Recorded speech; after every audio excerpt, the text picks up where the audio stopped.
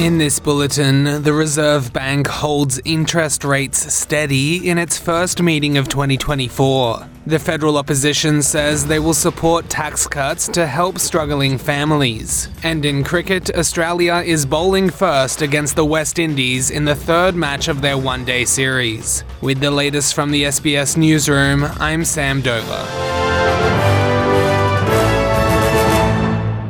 The Reserve Bank of Australia has kept interest rates on hold after its first two-day meeting in 2024, but warns that inflation is still higher than desired. The board members decided to leave the cash rate steady at 4.35% in a widely expected move that is likely to be welcomed by borrowers in financial difficulty. Economists generally expected no change in the official interest rate following a series of promising data, including weaker than expected inflation, muted spending figures, and signs of a softening jobs market.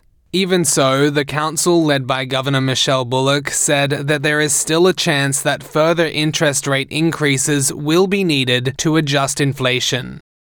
And opposition leader Peter Dutton says the coalition have decided to support the amended Stage 3 tax cut measures announced by the federal government. Under the tax changes, people earning under $150,000 will receive a greater tax cut, while those earning above that amount will still receive benefits, but less than previously forecast under the original Stage 3 proposal. The coalition has consistently condemned the government for breaking its election promise to leave the cuts untouched. But Mr. Dutton says he wouldn't get in the way of helping struggling families.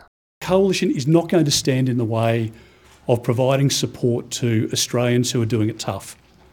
The Prime Minister's made this change for his own political survival. We're supporting this change not to support the Prime Minister's lie, but to support those families who need help now. Mr. Dutton has also confirmed the coalition will present its own tax reform policy before the next federal election. Meanwhile, Russia has accused President Joe Biden of carrying out attacks in Iraq and Syria to improve his image ahead of the presidential election campaign. The US airstrikes killed at least 16 people, including civilians, and injured 25, and were justified as retaliation for an attack that killed 3 US soldiers in Jordan. Washington blames Iranian-backed militias for the attack. Russia's ambassador to the UN, Vasily Nebenzia, at a Security Council meeting on the attacks, which was requested by Moscow, said that there was no justification for the US action.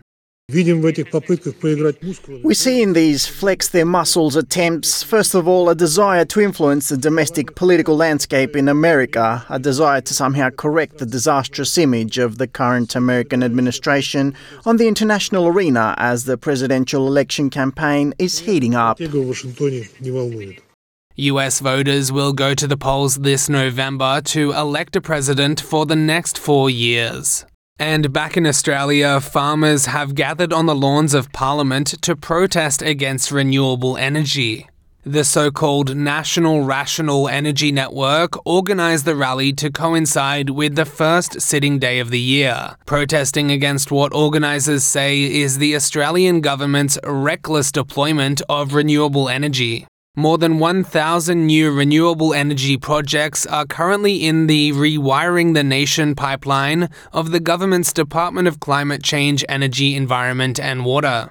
The protesters also dispute the fact that almost all of these projects would be located in regional Australia. However, Greens leader Adam Bandt says the demonstrators and the government should focus on calling for a halt to the opening of more coal and gas mines. If we want to protect our environment, the single biggest threat to it is the climate crisis. And the best way to protect our environment is to stop opening new coal and gas mines. So I say to all of those people who are revving up the rallies against renewables, if you really care about the environment, stop opening new coal and gas projects. And in cricket, Australia is bowling first at Manuka Oval as they seek to wrap up a clean sweep of their 3-game one-day series against the West Indies. Stand-in captain Steve Smith won the toss and chose to have his side chase in Canberra, where they are looking to extend their 11-game one-day international winning streak. Xavier Bartlett returns after being rested after taking 4 wickets in 17 balls on his ODI debut in the series opener, with fellow quick Lance Morris also back in the side. West Indies have gone in without opening bat Justin Greaves, who is struggling with a hamstring complaint. I'm Sam Dover, and that's the latest from the SBS Newsroom.